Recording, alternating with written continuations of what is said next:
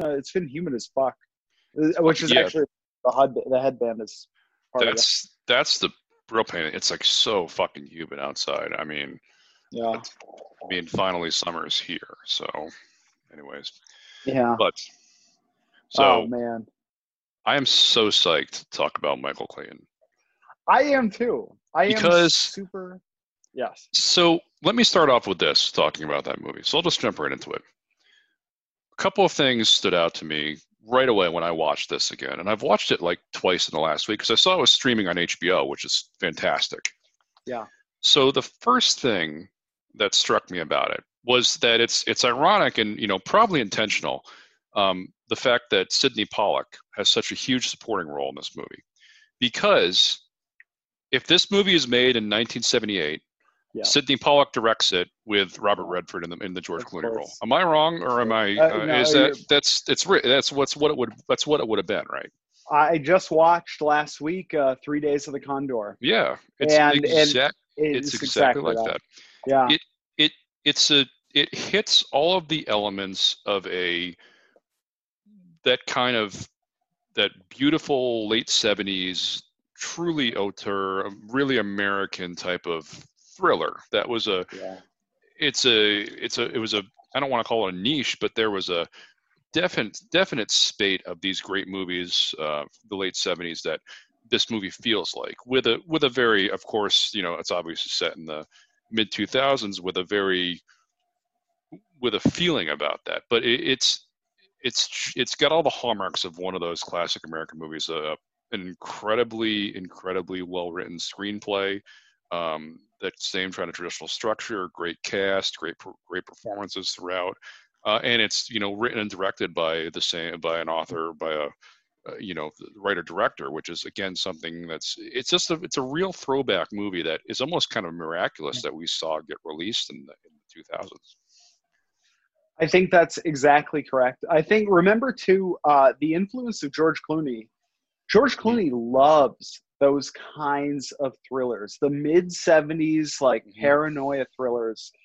And it's something that is missing from the kind of movie cinema panoply, sorry, of like, what happened to the thriller? What happened to the drama that, to the adult thriller too, yes, the thriller that yes, does not talk down to its audience and yeah, engages it on a level that is more than something tawdry, or this is a movie that is trusts in its audience's intelligence more than anything else, and you yes, can't say that for a lot of absolutely, modern movies. it's absolutely, it's not it's not twisty. It's not an M. Night Shyamalan type of a thing.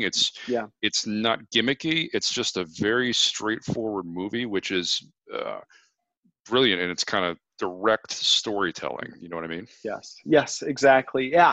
And this is, I don't know whose influence it was who decided that these films were not worth it for the audience. That's the unfortunate thing, is that when you look at the landscape of the 1970s film, you think of New Hollywood, you think of all these auteurs and these hot shots and all that stuff.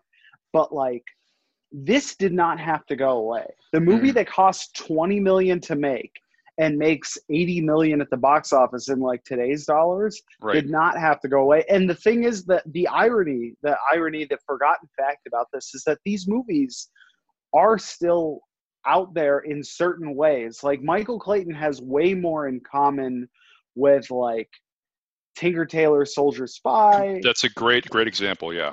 or even, look, honestly, like a movie like Get Out Hmm. has more in common with Michael Clayton than whatever. I don't know what would be a contemporary target of Michael Clayton, or like a comp, but cinema that hinges on conversation and what some of our favorite directors called the unfolding of a story. Hmm. Like, these dramas, they are out there, but they're rare They're few to and far our between. consciousness. Yes, exactly. And certainly with like the marquee names, like still Sidney Pollack at the time, like Tilda Swinton, with like George Clooney. I mean, these people, those folks choose these kinds of projects, but otherwise it's not often that you get these kinds of movies. And the funny thing is that when they emerge, they explode, but they explode on a level of kind of cinephiles maybe, or budding cinephiles. It's funny that you bring that up too, because you brought up Tinker Tailor Soldier Spy, which I think is one of my top 10 movies of that decade, and a very underrated movie and a very strangely rewatchable movie. I watch that movie 3 or 4 times a year because it's got that same sort of atmosphere that this movie does. It's a very intelligent spy thriller. So yeah, and it's again, very few and far between these movies are. And it's something else that sparked in that, but in that this, when we were just talking about the 70s movies in particular, I find it really interesting the fact that the single Marvel movie that is the most acclaimed is The Winter Soldier, which at its core is written and even features Robert Redford in a movie that's based on the paranoid, like the Parallax View and 3 Days of the Condor and that same sort of thing. And they actually cast Robert Redford as the bad guy in sort of a throwback to that. Ironically, the bad guy, the heavy, was Robert Redford, and I think it was a conscious decision by the screenwriters who did that, and they I think they ended up writing all the rest of the Avengers movies after that, and obviously the Captain Americas. But yeah, it was nice to see that as kind of a throwback to this, and it's just really good.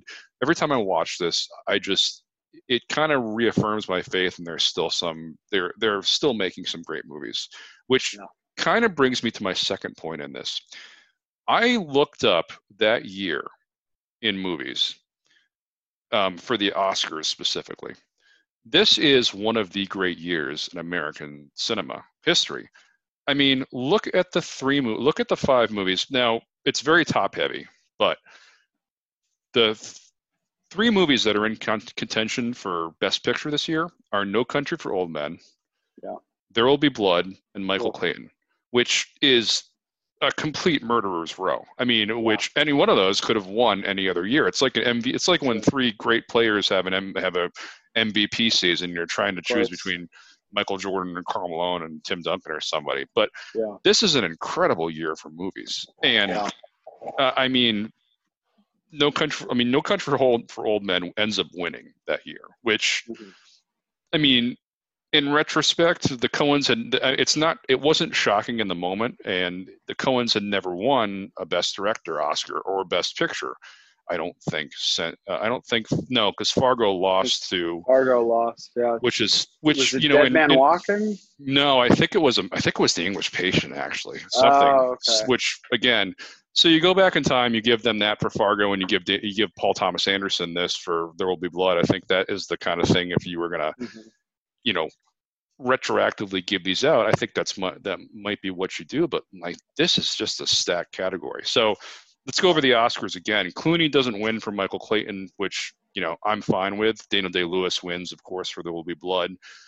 Tom Wilkinson gets nominated for his supporting performance, but Javier Bardem wins for No Country for Old Men, which was a must, honestly. Yeah, I mean, you can't. What he portrayed, what he did, like you see that. I mean, it was a great year. To be honest, like There Will Be Blood to me stands out as the one film in there that has the fewest predecessors, which I think is kind of a qualifier for a Best Picture category, or a Best Picture tale. But one thing you got to note in those 3 movies is the cynicism of the Bush era, especially the late Bush. Look, 9/11 influenced fucking every single thing that happened after 9/11. Anything that was touched by, and George Clooney, who was on a run after September 11th of like Syriana, The American, and Good Night and Good Luck.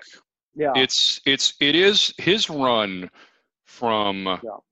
His run from, say, after he did Batman. I mean, Clooney's a fascinating figure, and this is another topic I want to talk about, but Clooney's a very fascinating figure. The fact that he's so politically aware with his dad, his dad being that famous Kentucky newscaster and everything, or Cincinnati newscaster, and kind of an auteur in his own right. But that run he goes on from, he has the completely reasonable idea to, go do Batman. Of course, it's awful, but I think it starts when he starts working with the Coens. I mean, he does "Oh Brother, Where Art Thou" in 2000, right? Yeah. And then he does what every actor, he just works with the best directors out there. I mean, he starts working with Soderbergh for the Ocean's movies, and then what happens after that? He does Syriana, he does Good Night and Good Luck, and then he just keeps on going with he that starts run directing.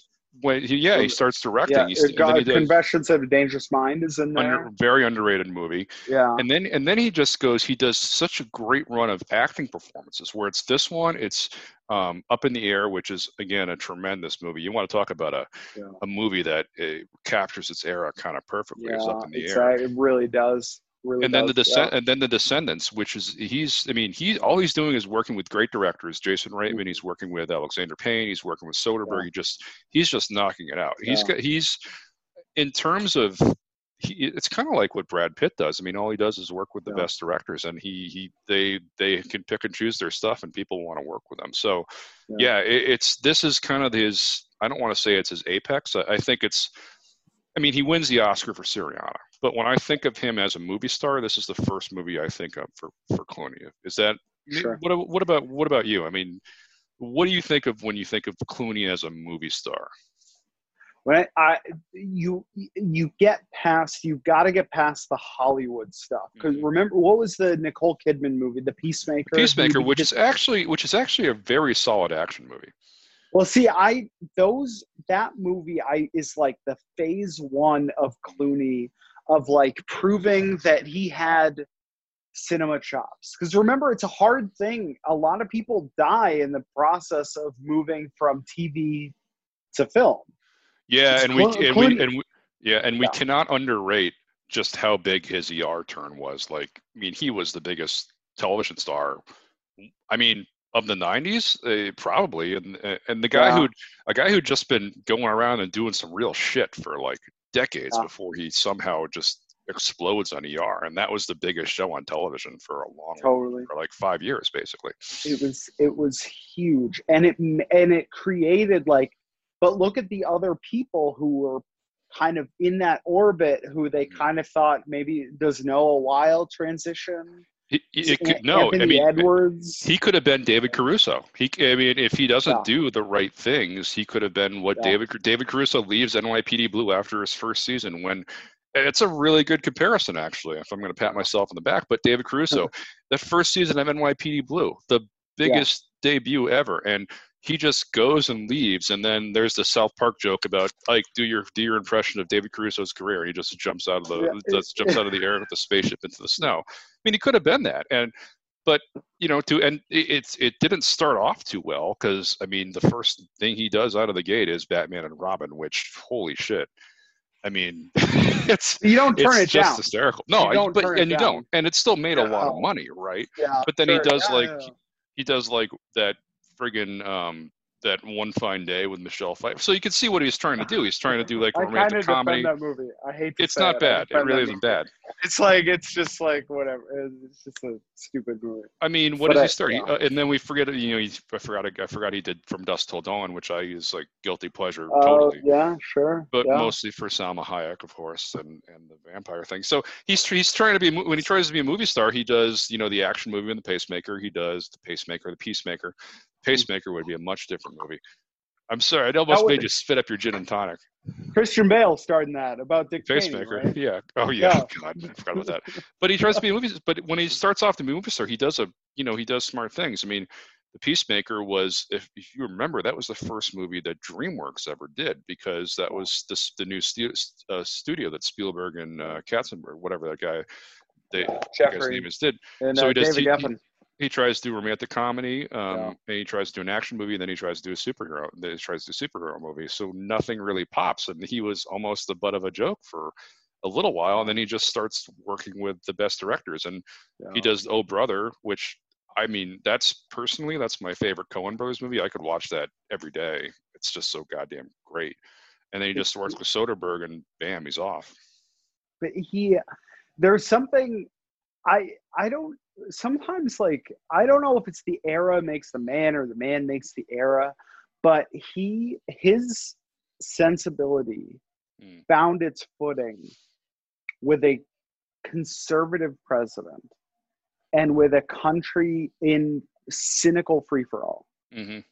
And people connected with that. I think especially like adult liberals, or maybe like, I don't know if you want to say like white liberals, but when you look at like Good Night and Good Luck was very important. It was a very important movie of its era, you know, absolutely. and it's a great movie. And I remember I saw that in the theaters like 3 or 4 times because, you know, it's very much, it's very true. It's very much a movie for the Jon Stewart liberals out there, you know. Jon Stewart liberal, making Edward R. Murrow's struggle against the Joe McCarthy into like an avatar of what the hell's going on. I mean, that speech that David Strathairn gives at the end about the television and it's the lights in the box and all the rest of that stuff, that really did ring true of that, you know. And it's a great movie. And then he does Syriana a year later, which I think, you know, it's the same year because he got nominated for supporting actor in that. That's right. And then he wins supporting actor, but doesn't win Best Picture or anything else, which I think he made the joke about it. Yeah. His line was, I guess this means I'm not going to win Best Director. Right. And everyone lost it. And then Syriana is, I mean, it's a impenetrable movie. It's got a lot of flaws, but he's really good in it, and it's kind of, which I think is intentional. It was intentionally made to be just this kind of mess of a movie because it's a commentary on the oil situation and just how this seeps into everything. And then he goes and does so, and then that leads up to just his establishment of being truly in the A-list. So then he does. Then he does this movie, Michael Clayton, which, let's just dive right into this. It is remarkable too that this is the first movie that Tony Gilroy, the director, ever did. He wrote and directed this movie. But if you look at his career before this as a writer, it's kind of fascinating. You know what the first movie he ever wrote was? Did you happen to look this up? No, I did. It is the figure skating romance movie called The Cutting Edge, which it's The Cutting Edge. The first movie he ever wrote was The Cutting Edge, which is actually a really fun, charming movie with D.B. Sweeney and Moira Kelly from like the early, I think it's set in like 92. But Tony Gilroy came and did, I'm trying to think of what else that he did. I know he wrote The Devil's Advocate. Totally, I think it's speaking of guilty pleasure movies. Yes. So this is what he writes. He writes the adaptation of Dolores Claiborne, which is not very good, the Jennifer Jason Leigh movie. It's the Stephen King book. He writes The Devil's Advocate, which is, again, totally guilty pleasure. Pacino just eating the shit out of the scenery. That was an interesting movie. It's not bad. It's very lurid, but it's actually not bad. But that's one of those where you feel like some producer came along and said, "Oh, let's make this sexier." Like, well, giving Keanu Reeves a southern accent in that movie is a really terrible idea. You can only go so far with that. Yeah. And then what else? He is one of the like 1,000 credited screenwriters on Armageddon, which is hilarious. If that was in the era where they were just all these action movies are just paying billions of dollars for screenwriters come in and punch things up. That's why like Quentin Tarantino worked on The Rock and Aaron Sorkin worked on The Rock, and Tarantino wrote that one thing about the Silver Surfer in Crimson Tide. So that's the prime of that. Like I think Robert Towne wrote some of Armageddon too. So then he goes on to write.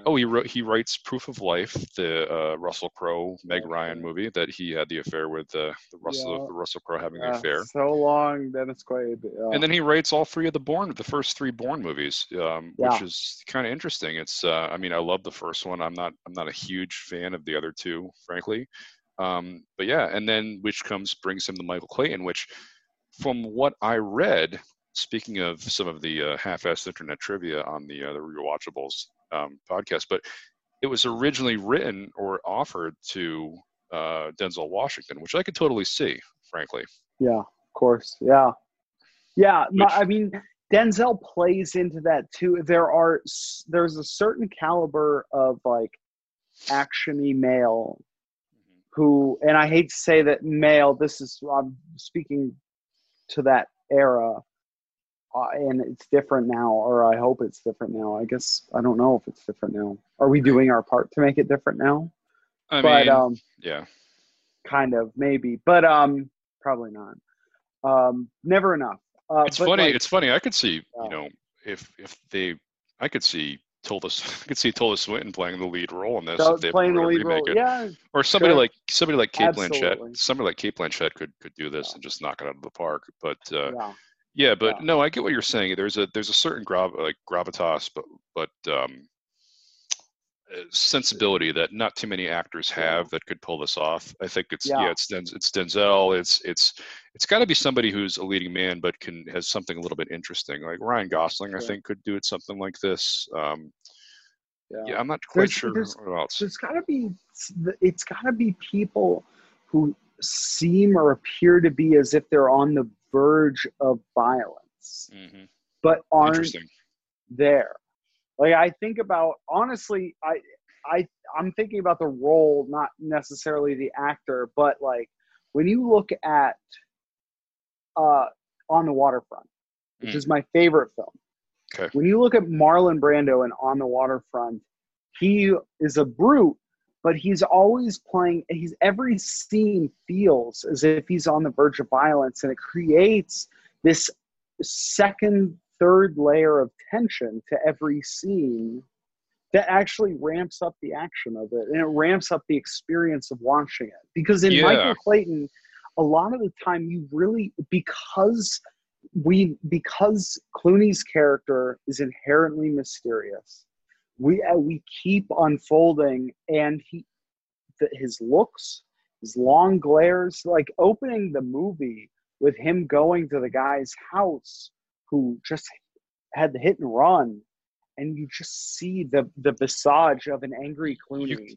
Angry and frustrated, trapped. Yeah. It's trapped. I'm thinking of the one of the scenes too in one of the early montages, a very effective scene in which he's going through and sort of doing his daily routine about the fixer, and he talks to the one person on the phone, and he's like, all right, just let me get a pen. And he's just sitting there, but he's already got the pen in his hand, so he's just trying to like kill some time and everything.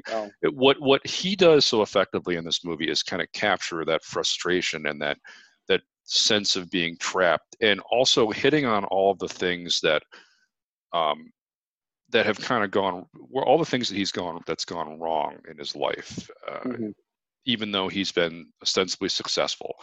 And the fact that he just feels he somehow got himself boxed into this one role.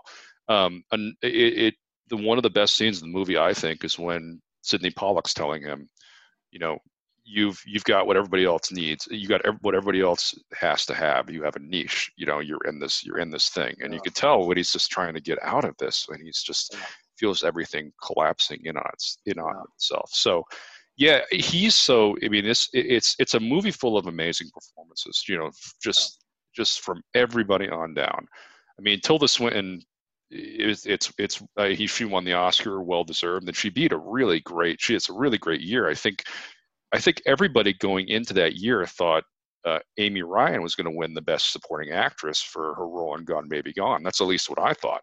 So I was a little bit shocked when Tilda Swinton won it, but going back, just her performance in this movie is miraculous. The fact she so captures a woman who's a person that's completely compromised in her values, but putting on this kind of corporate sense about it, like a CEO, a driven CEO who's just the one scene, the best scene in this movie is the two things that jump out right at the front to me is the first scene where they show her, getting ready and almost collapsing with nervous exhaustion, trying to put on the deodorant in her room. And then the scene when she's talking to the hitman about killing, but she can't bring herself to actually say, she's talking in such corporate speak about the act of assassination, which is a nice microcosm of what kind of this movie is about in terms of the corporate angle for it. Yeah. I remember too in that last scene, of course I rewatched it, as it's so rewatchable. I rewatched it the other night, and I rewatched it with my wife who'd never seen it before. And in that scene specifically, where she's speaking to the hitman, you know, she both can't say the thing that she wants Mm-hmm. and doesn't know that she's the kind of person who wants what she knows she has to say. Mm-hmm. And that cross section, and even the hitman with his kind of rote very corporate, yeah, like all business yeah, type of a thing, which is yeah, another one of the miraculous aspects of this. Everybody seems so professional in this movie too, which is yeah. something that is another thing. And speaking of great performances, one more thing I want to hit is this Tom Wilkinson, also Oscar nominated, but just a delight in this movie, going back and forth so effectively from a guy who's off of his meds to showing just how brilliant he is from one scene or the other. The scene That when he's carrying the bread, yeah, he's carrying the bread into the specifically, apartment, and he goes from talking about to, seeming crazy just to going up to using his legal mind is just fantastic. And then, we're not even talking about Sidney Pollack, just another fantastic, a guy who made a career not only in being an incredible director, but having these incredibly showy and great supporting roles in this movie, in Eyes Wide Shut. I always think Tootsie. of him with Tootsie, of course. It's Tomato. You're a tomato that doesn't talk. Yeah. So my favorite scene in Tootsie is great. Michael right at that very end of the movie when he goes to confront him and he goes, Les, he proposed to me. And Sidney Pollack goes, what do you say? That's a very underrated movie too. I'm not sure I'm not sure how well it ages, but still it's great. And then also, of course, in Eyes Wide Shut, I just think of him with the speedball hooker on the couch and him in just like the suspenders, just lying there, suspenders and no shirt, watching Tom Cruise try to do his work. A great supporting actor too, just a guy who's always been there. Yeah, exactly. And remember too, in that movie where we see him with his shirt off, complaining about the prostitute passing out, and 10 minutes earlier, 5 minutes earlier in the chronology of the movie, he's downstairs greeting the doctor, greeting Tom Cruise, greeting Kidman, like just having a good time at his party. Eyes Wide Shut is a movie that, I mean, we should talk about that in a separate, because man, oh man, it's funny. The first time I saw it, I watched it just because I wanted to see Nicole Kidman naked, of course, but which, obvious, whatever. But it's a movie that, boy, you get old. As you get older, that movie just becomes something so bizarre. It's so strange, but it's captivating. It feels more and more like the reality that I almost wish was so easy to articulate. Yeah. But like, it exists perfectly as a metaphor. I don't know if it exists as a true fucking reference point. Yeah, but literally. God damn, it's definitely rewatchable. Yeah. All right. Well, speaking of rewatchables, we should get to some of these categories. So the first one we'd have to talk about, most rewatchable scene. There's a lot here. For me, I think everything is a little bit of a cop-out, but everything at the ending, from Clooney showing up just to surprise the hell out of Tilda Swinton, to that incredible last scene, which is just the tracking shot of him in the car, in the taxi, just driving away. I think that is just so great. The dialogue, the conversation we have with Swinton, I think that's the thing that stands out to me when I think about this movie. That's number one for me. What about you? The bread in the alley. The bread. And it's funny because in my recollection, always, ever since I first saw this movie, I'm pretty sure with you in our old apartment. Yeah, maybe. Yeah. Oh, that wasn't your first time. I saw this in the theaters. Yeah. I do remember seeing this in the theaters. But if you watched it with me, you could say that's the truth. But I'm pretty sure that you saw this movie and raved so much about it that when it was released, we sat down and watched it together, which is the first time I was transfixed by it.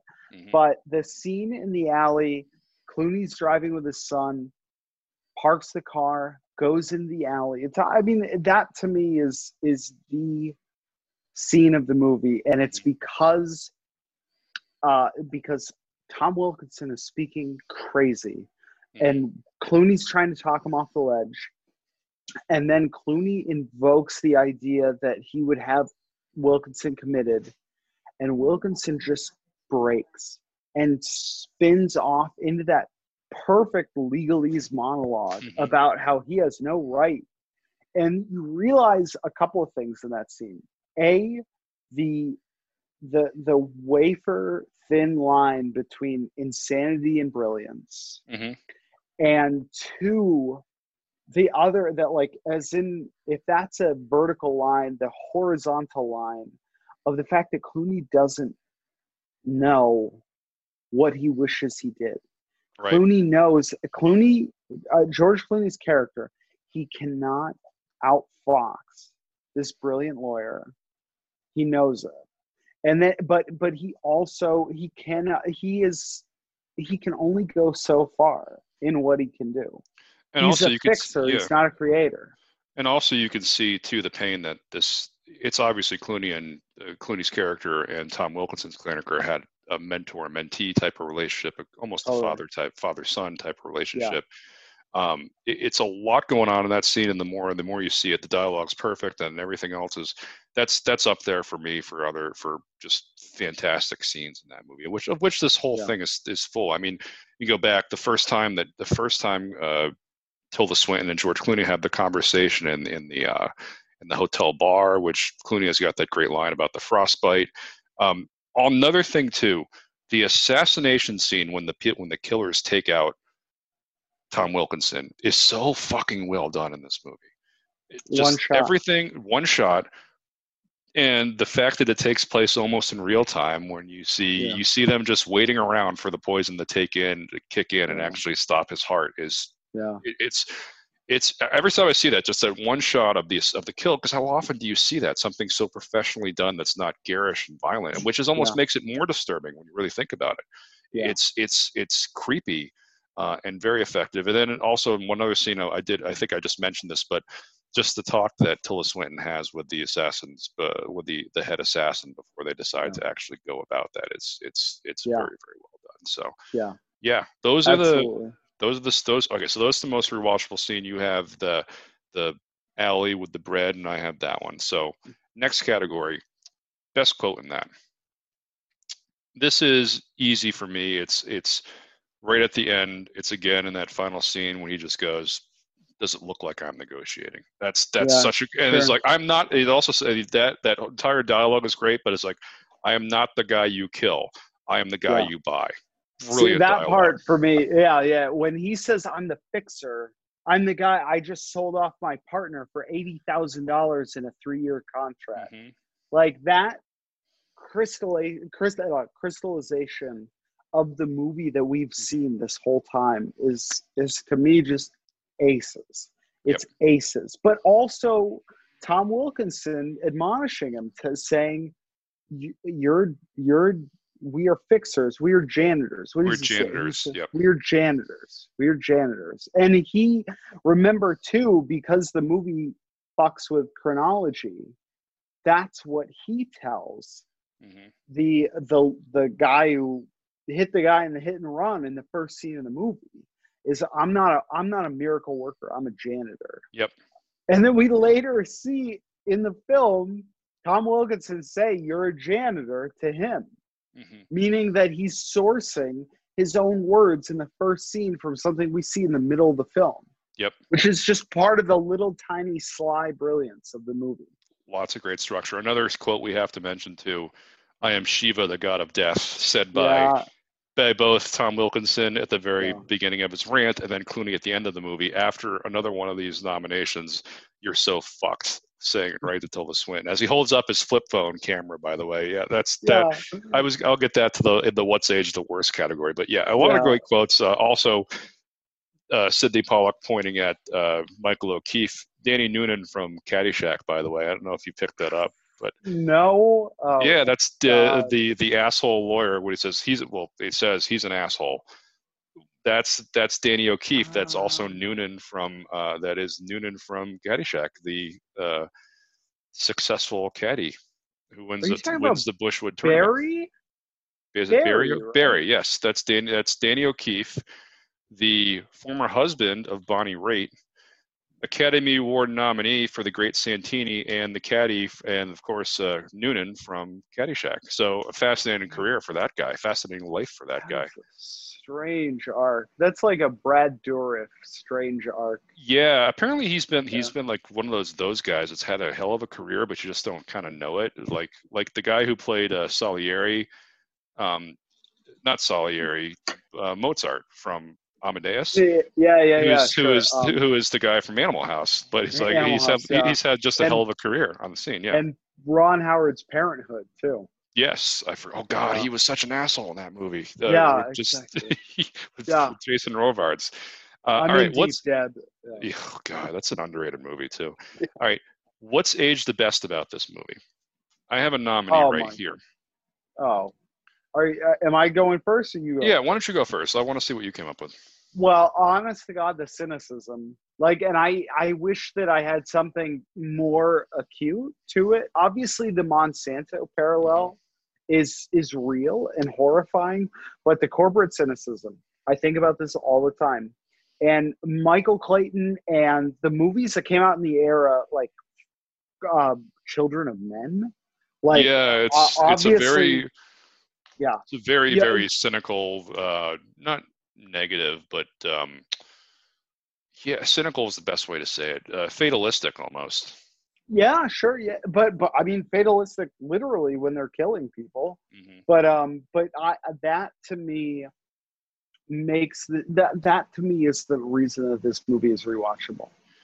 That honestly, the cynical movies are more rewatchable than optimistic movies. I hate to say it like that. No, it's very true. It rings very true, obviously, now in our current shitty state of the world, too. But yeah, the rewatchability of this is something that has to be mentioned. I have a very specific rewatchable factor for this, and it's something that I noticed, first when I first saw it. But this movie takes place mostly, it's a lot of boardrooms, it's a lot of sort of chilly locations. It's very, very cold and antiseptic feeling for a lot of the movie, and that extends into the geographic locations. Just that first scene when he's seeing the wild horses and everything else, it takes place in a very specific area. Couldn't get that word out.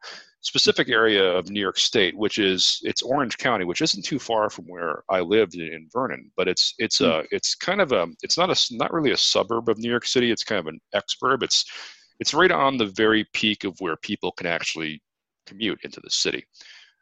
It's Hudson Valley sort of.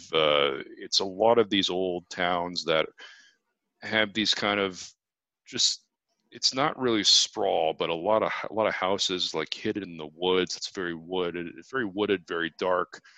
A lot of just highways with not a lot there. It's a strange area, and it's the area I drive to every time I go home, and I'm always reminded of this movie because there's a very specific feeling, this kind of wintry, foggy, gray type of feeling that sets in for a lot of these scenes, especially when he's at home.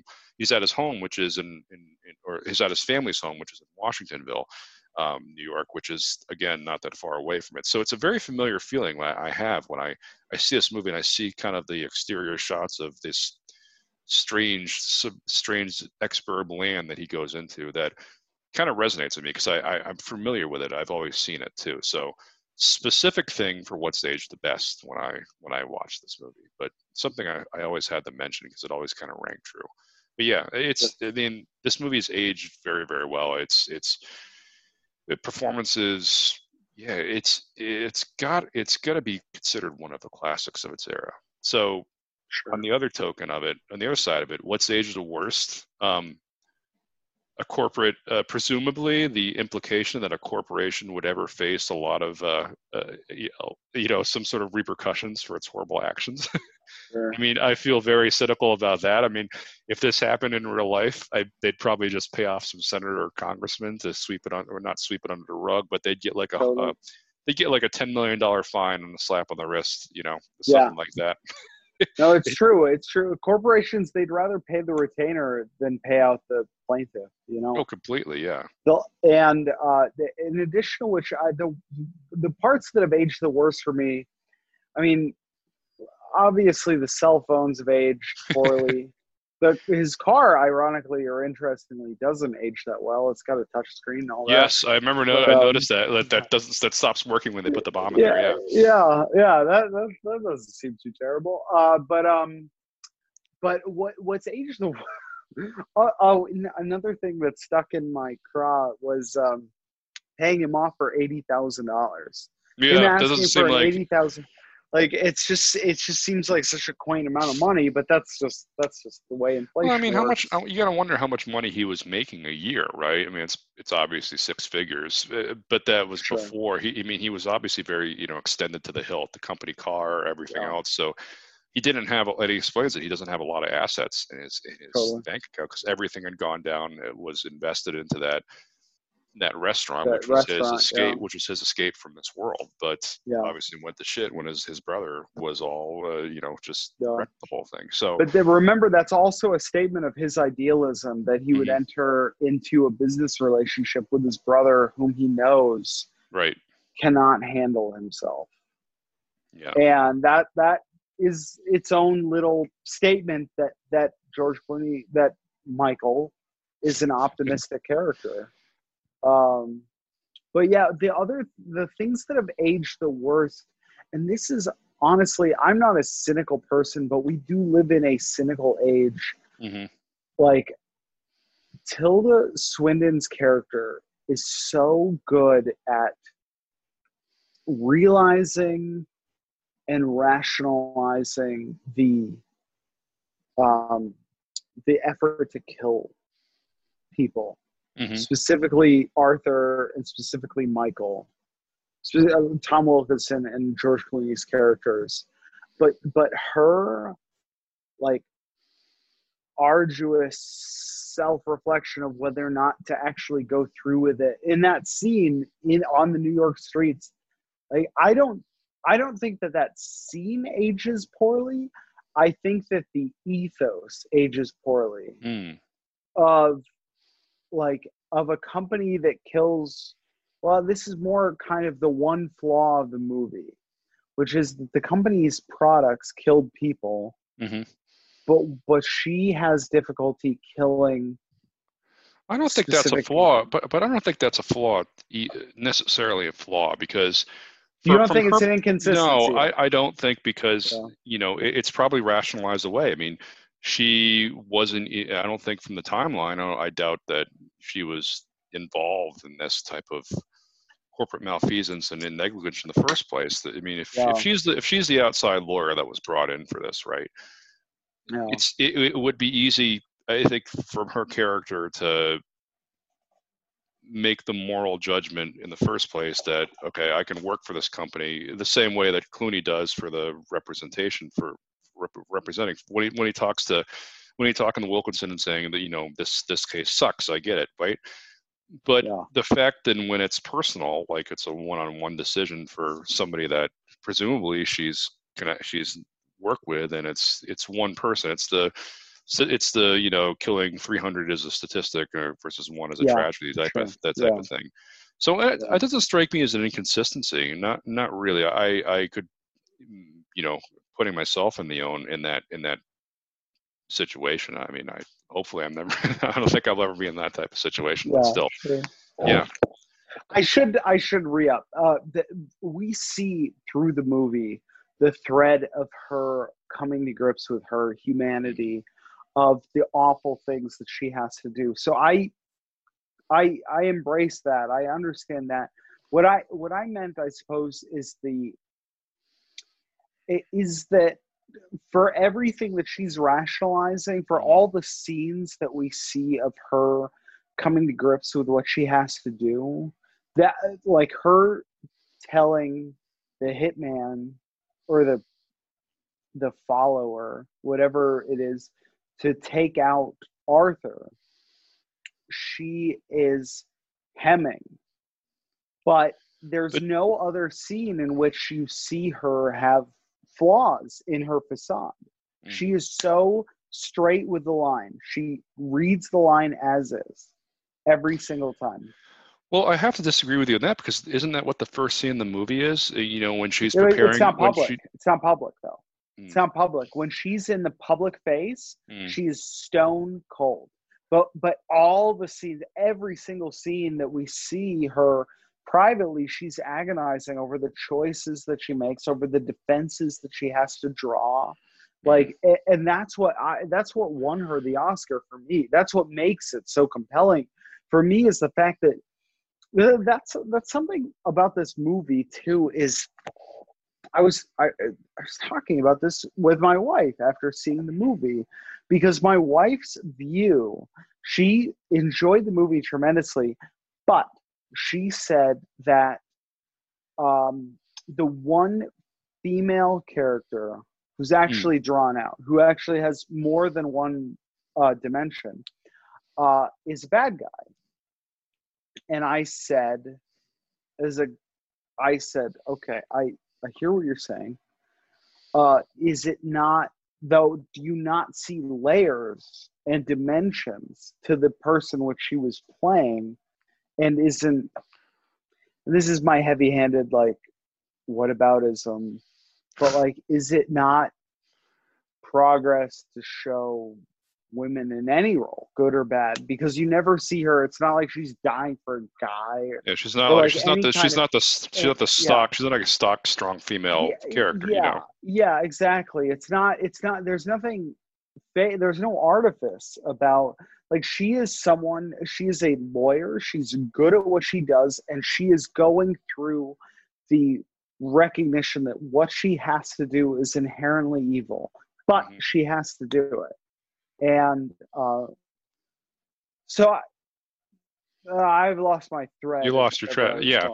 But I mean, I would go the other way. I would go the other way for that scene. I mean, I think it just underscores just the length, just the enormity of what the action she's going to talk about, and the fact that she's a lawyer and she's her entire life has been talked to this. It fits in two ways for me. It fits in the fact that it underscores the enormity of what this is, going from just what she's trying to do as a lawyer to ordering a hit for practically, but also talking in that same sort of corporates, that talking about something but not really talking about it. That's this trademark of corporate speak. Which she's so used to. I mean, I've had bosses that I could see approaching if they were ever going to order a hit. This is the kind of way they talk about it, because it's But remember too, is that's the corporate speak is the same as hitman speak. Yeah, that's very true. And think of the statement, like the little tiny statement of parallel that the film is making is fucking really apt. Very, very true. All right, we've talked about which age are worst, about the best, the long time, but this is one of my favorite categories, the heat check performance, the Dion Waiters heat check performance. So I think this is pretty easy. Who has the most mercurial scene part in this movie? It's Tom Wilkinson, right? Yeah. It's got to be. It's got to be the showiest part, I guess. Anytime you can be that crazy, but like supporting actors always put up, like, in a way, more memorable performances anyway than like lead actors. It's very true. I mean, and you could say the same thing. I mean, Sidney Pollack's a pretty good nominee here. It's not Tom Wilkinson, but he has he only has a couple of scenes, but every one of them is fantastic. Yeah.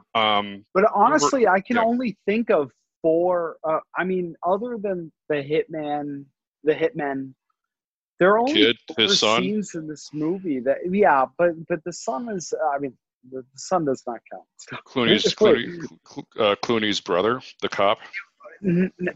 They're kind of non-existent. This film revolves around 4 separate people, and if we're honest, like 3 separate people, with one heavy fourth being Sidney Pollack.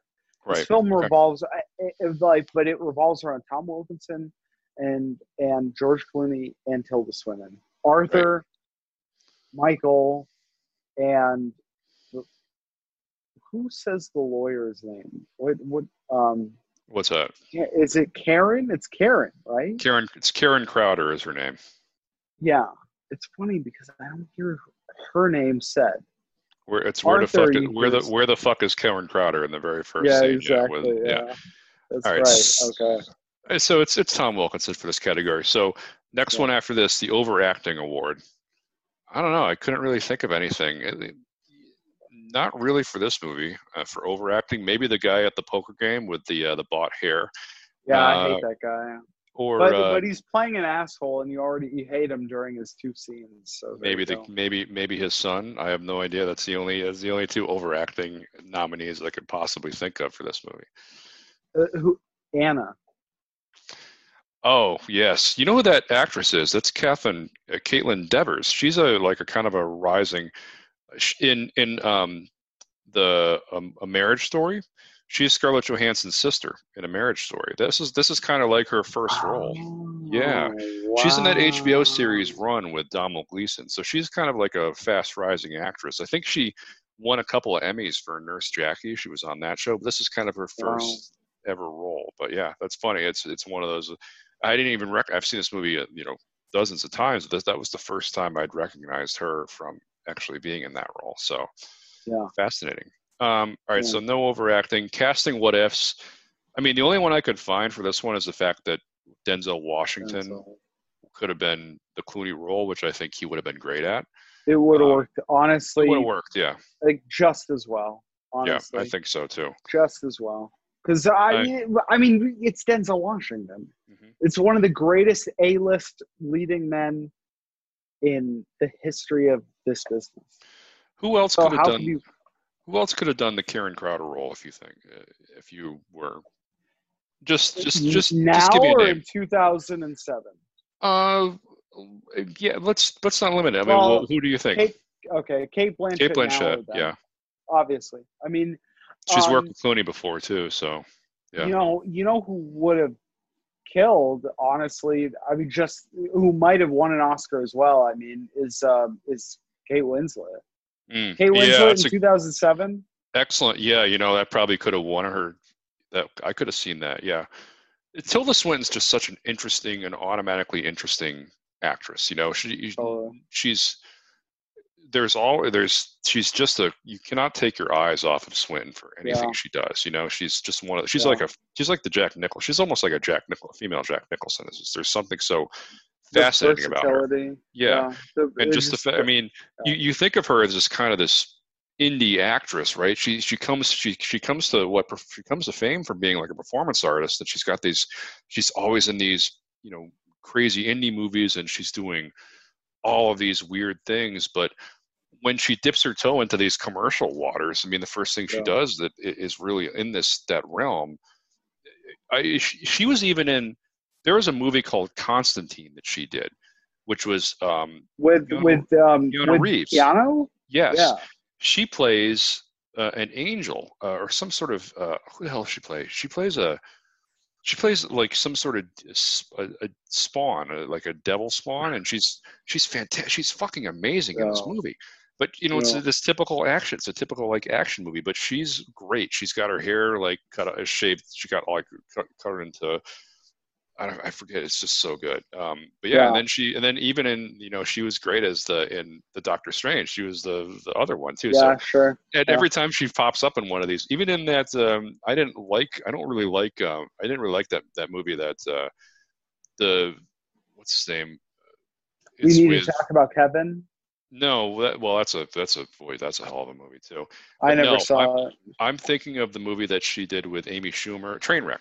She played the boss, and she played Amy Schumer's boss in Trainwreck for like a little cameo. I But forgot that. Yeah. Sure. it's Yeah. wonderful Well, that it's I don't wonderful when you remember it see. at all now to It's think wonderful about when you see Tilda Swinton just popping up in all these like it. Yeah. when she pops up in the commercial movies, like, oh, this is great. When you think of her as just this kind of indie Yeah. like a Parker Posey from the early '90s type of an indie darling doing all Sure. these wacky, crazy movies. But like when she pops up in this, so yeah, Yeah. it's just a pleasure that we had her. And yeah, that's the only. I mean, I couldn't think. Tom Wilkinson's like perfectly cast, but You know it's who could funny. have done the Swindon role is Viola Davis. Oh, interesting. Viola Yeah, Davis. I thought that's you were good. Yeah. like, and I'm thinking, I hate to say it because the movie is awful, Mm. but her character in Suicide Squad Oh, God. of a corporate type who is who is multidimensional, basically. Right. Yeah. Like that to Only me. good thing about that movie, and even in the scene where she just randomly shoots all the people. Yeah, I mean the movie is terrible, but she remains as good as she is as people You are know, good in you know, this some, in the movies. something I'm thinking of, randomly enough, but Yeah. Clooney and Swinton are in Burn After Reading like a year later, which is still one of the funniest movies. I think like it's a movie that gets funnier every time you see it. Wouldn't it have been funny if John Malkovich played the Tom Wilkinson role? Because that's something he could have done too. Just thinking about that, and it could have just been a Burn After Reading. They could have just gone right from Tony Gilroy to the Coens very smooth. That would have been fun. Yeah. He would have owned that, and he might have actually won an Oscar because he's been nominated a couple times for that. It's great. It's great. So, half-assed internet research, there's not a whole lot for this. Just one interesting fact. There was an entire part for the actress Jennifer Ehle. If you remember her, she was in the adaptation, the Pride and Prejudice adaptation, like the famous one with Colin Firth on early 90s British television. 95 BBC, yeah, sure. And she also played in Contagion, she was the scientist that ends up finding she injects herself with the thing to make herself get well. She's always like really great in everything she is, but she got cut. She played Clooney's girlfriend in this movie. And they felt really bad about Clooney felt really bad about it. So I think he cast her as his wife in The Ides of March, which came out a couple of years later. With Gosling. Yeah, with Gosling. It was based off a play called Farragut North. Farragut North by a New York based or a DC based film writer or playwright. Yeah, the Farragut North. I always think of that whenever time I visit you. I was like, I see the stops. I'm like, oh yeah, Farragut North. I remember that play. Sure. It's like that play. Yeah. There's not a whole lot about this movie that's in the trivia section. Normally there are some fun things about the trivia, but I think it just speaks to how straightforward this movie is, that there's just not a whole lot of like behind the scenes drama or like casting what ifs or last minute edits. It's not Armageddon, that's for sure. I mean, remember, though, there is this movie is pointing to, I mean, the direct attack of this film is Monsanto in a way. I mean, it's not Monsanto, but they're talking about Roundup. I mean, they're talking about a literal product that has killed people, but also the unmoored corporation. And that's the satisfaction of this movie that doesn't exist ultimately in real life, which is nailing Monsanto to the wall. Right. And catching them inside of their misdeeds. I mean, we've had these experiences before, but that's the one optimism of the film that doesn't exist in our own real life. I mean, how many different fucking companies have we seen? I mean, this, like, Wells Fargo selling our identities, or God, who knows? I mean, all the products. Which is one of the Johnson things. & Johnson sold aspirin that killed people. Yeah. Like, how much worse do you get? I remember Dimetap. I took Dimetap every time I was sick from the ages of 0 to 8. And then all of a sudden they said, oh, you can't take Dimetap anymore. I think the best example of the last year, I mean, look at what Boeing did, for Christ's sakes. I mean, have you read any of the stuff that they did for the fuck ups for their new plane? It's just incredible. Like, all right, they rushed that out, and they had two fucking planes crashed into killed like 400 people. So, and they remember too that they launched PR campaigns against the pilots and against the systems, against Nigerian pilots, which is an inherent racist attack. Yeah. They said, well, they're just not as trained as us. Really, Boeing? Yeah. Well, is it an add-on software? It's like buying apps on your screen, except that it's a plane. Oh, you need to update your software. It's like the Simpsons tapped out, but you just gotta upgrade all the rest of that stuff. Yeah, exactly. It's God, it's insane. All right, next. What a world. Next category, unanswerable questions. The first one that popped in my mind is like, how much did U North get fined? I'd say, and I already said it. It's very, very cynical about this. They probably got like a $10 million penalty, and maybe the CEO was forced to resign or something like that. But they're probably still in business today and still making some other shit that, you know, they're probably making that tobacco from The Simpsons that turns that turns all the cows against their owners or something like that. Sure. But yeah, there's no chance that they actually got a whole lot of they actually got a You say something I didn't think about. I've never thought about this in the many, many times I've thought about this movie, which is that in 2007, if their name is U North, that name is that name because of either a merger or a rebranding. I think they said it was. I think they said it was United North. It was okay. United North. So you're thinking they changed the name, like Blackwater changed its name to whatever the hell that new thing is? Yeah, exactly. Here's a question for you. Where does U North rank in the all-time evil companies for movies? Like we got Weyland Yutani from the Alien franchises. Sure. You have UBS from Network. Yeah, UBS, Omni Consumer Products from RoboCop. And then What's Wally? Buy stuff. Buy big. God, jeez, I haven't thought What's the about company? This. It's the Costco, Walmart. Yeah. I forget. Or what about the Tyrell Corporation from Blade Runner? Oh my God! Of course, Blade Runner. Yeah. So well, I think this is that would be a nice list, ranking the top evil corporations in all of movie history. That's good. All right, so unanswerable questions. How did Michael Clayton, after he supposedly gets blown up, how did he coordinate such a huge police sting with his brother, the NYPD cop? Because wouldn't this be kind of a federal case? You know what I mean? I think totally, but I think he owed his brother one because his brother got him out of the jam with the sealed door. I think if he went to his brother and was like, I have the biggest case of the biggest corporate expose. But I'm saying, how would the NYPD have jurisdiction unless it was an attempted murder type of? That's what they were trying to nail him on. But you think they'd have to get like the FBI and the SEC and the FDA? No, but remember, the movie implies this too. The movie implies this with Tom Wilkinson's speech in the alley, where he says, "I've committed no crime in New York City. You have no jurisdiction here."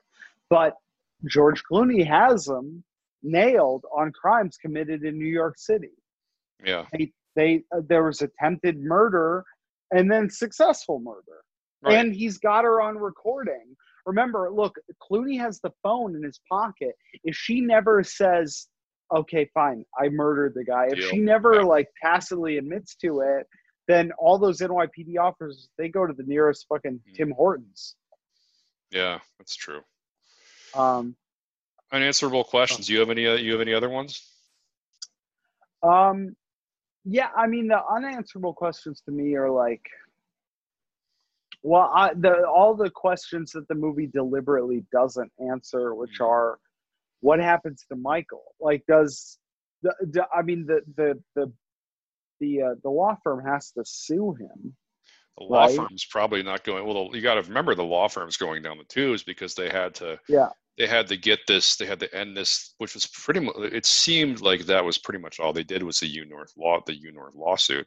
They had to get that finalized to finish the merger with whatever the English company was, so they could all kind of survive, which apparently wasn't going to happen. So you got to figure that. I mean, it goes down, and I don't know. I like to. It seemed like what that last taxi ride was kind of like the cleansing of a cleansing thing, kind of a reset for his life. So you got to think maybe he goes back to being a trial lawyer somewhere. Maybe he goes back to being a DA or something like that. Oh, I think he's ruined and he's rationalizing himself over it. He's rationalizing his. I mean, look, any scene where you're getting a close up in the back of a car driving down the streets is a visual reference to The Graduate. And I think the point that's made is that there's some ennui and some like ambivalence even about whatever action you took. That's what I love about the movie, is that it never really says that, like, it kind of that last shot kind of dictates that Michael is rationalizing his decision, but it's clear that he's like a tiny bit conflicted over the road that he could have taken. I don't think he's conflicted in terms of his morals. I think he's conflicted in terms of his literal, like, his existence. I mean, because think, yeah. Sorry, go on. No, I just say, I mean, I kind of see it. I mean, I think that it was his cathartic moment happened when he's, yelling back about the Shiva, the Shiva, the god of death. And then you could tell that this is the fact that he's just got to get out of there, and just, this is his way of venting all the frustration that's been building up. And this is his way of freeing himself, I think. Yeah. And that's how I envisioned that last scene. I agree with all of that, but I think that the movie, the fact that he gives the taxi driver $50 and says just drive, that reference to me is that he needs to sit in a car. He needs to take this in for himself. Yeah. And he needs to not talk, and he needs to kind of take in what's just happened, because he knows he's killed his relationship, and he just signed that contract for that check to pay off the well, he's killed his relationship with the firm, obviously, which is what was shackling him, frankly. Yeah. But hasn't he kind of repaired his relationship with his family at the same time? His extended family with his brother and both of his brothers, So, but that's one of the. It's not a huge issue, but it's one of the tiny tips of the film for me is that we know that he has a bad relationship with his brother, and then he leans on his brother for a favor, and I suppose that's the end of it. But I don't know. I could have wished for some more direction, because it's just it's a one-dimensional split. Other than that, he's angry at his brother, he needs his brother, then he's happy, and that's the end of it. But it doesn't point in any direction of what he needs. His brother's never really drawn out, other than a couple of sentences, and that he fucked up the restaurant. Interesting. Which, by the way, let's dwell on this for a moment. Remember restaurants? Yeah, I know. I supposedly it's not too far before they're going to start opening up here. So supposedly, yeah. I mean, I'm actually, not this week, but the week after next, I'm going to my uncle's hotel up in upstate New York for a week. Oh yeah, he opened it up, so I'm psyched. Apparently, there are restaurants for outdoor dining open up there, so I don't give a shit. I'm getting out of the city for like a week and seeing something other than these four walls for like a week, and I'm very, very happy about that. So nice. I'm psyched. But that's a happy thing. All right, so we have one more category to go. Yeah. Could this be remade as a 10-episode Netflix miniseries? Yeah. I think so. I think it could, and I think the miracle of this movie is the fact that it works so well as a movie when it really could have been stretched out for a 10 episode Netflix miniseries. I mean, it's got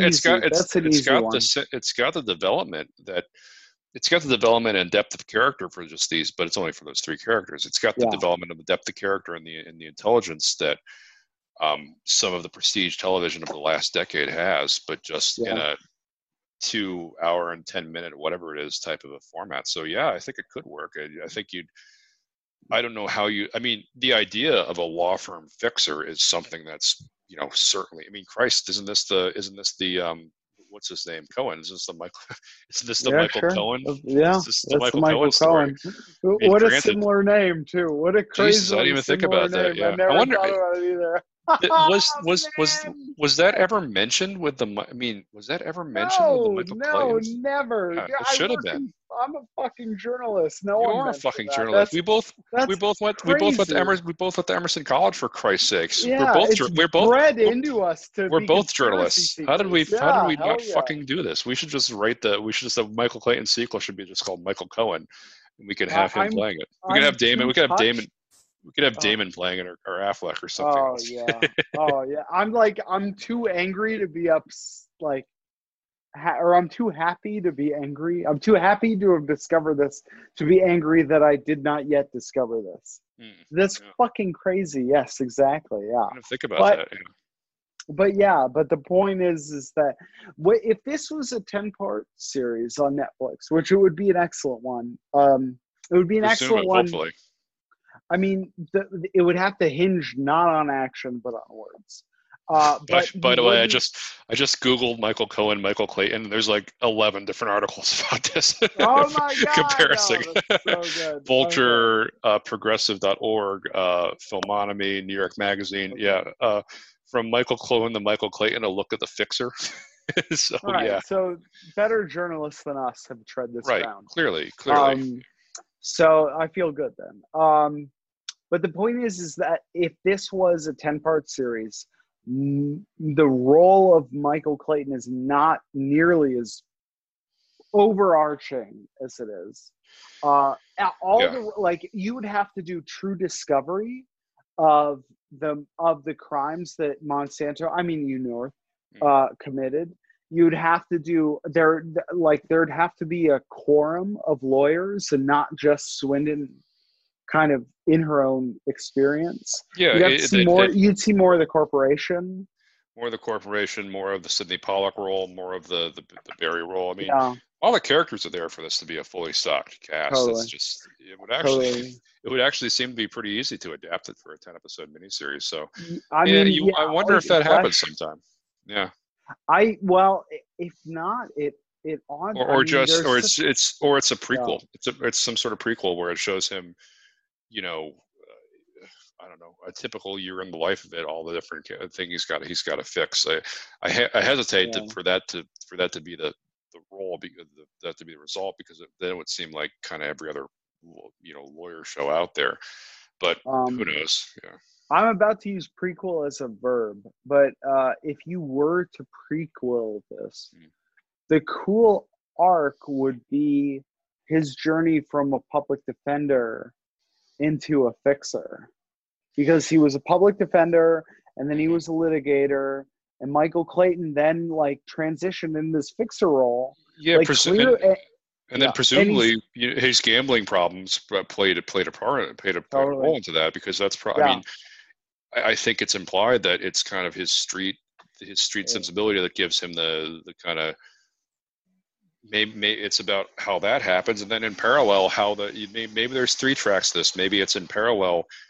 You see the first interactions of North with. It's funny. It almost turns into that movie, The Informant, in a strange way about that. Speaking of Soderbergh, but it's that it could happen in parallel if it's that kind of prequel tracks, And then there's a lot of different directions you can go down there. I wonder if that's ever been proposed, but who knows? Maybe we can just take this to Netflix. Maybe let's use our Emerson connections and exactly. Gilroy about writing this prequel. Oh, guys, well, we got a quarantine going on. We got a show for you. What the fuck? Yeah, it's about lawyers in an office. You can make it over Zoom. You may it now. You may right the fuck now. Yeah, exactly. Yeah. Well, damn. I think that's as good a place as any to end. But surely, this is episode 1 of our Rewatchables series. Let's pick out the next movie we should do for this right now. I have a proposal for you, because I watched it last night. Serious Man. Yeah, it's gonna be a contentious podcast, but you got it. Really, you don't like The Serious Man? All right, well, let's try something. We gotta save it. You know what? Let's do Tinker Tailor Soldier Spy. Well, I'm down. Look, I'm down for that 100%. But what are you thinking? No. You said Serious Man. I could do Serious Man. No. It has to be a consensus for both of us. But what were you thinking? Look, for Rewatchables, there's something I gotta tell you when we were talking about Eyes Wide Shut.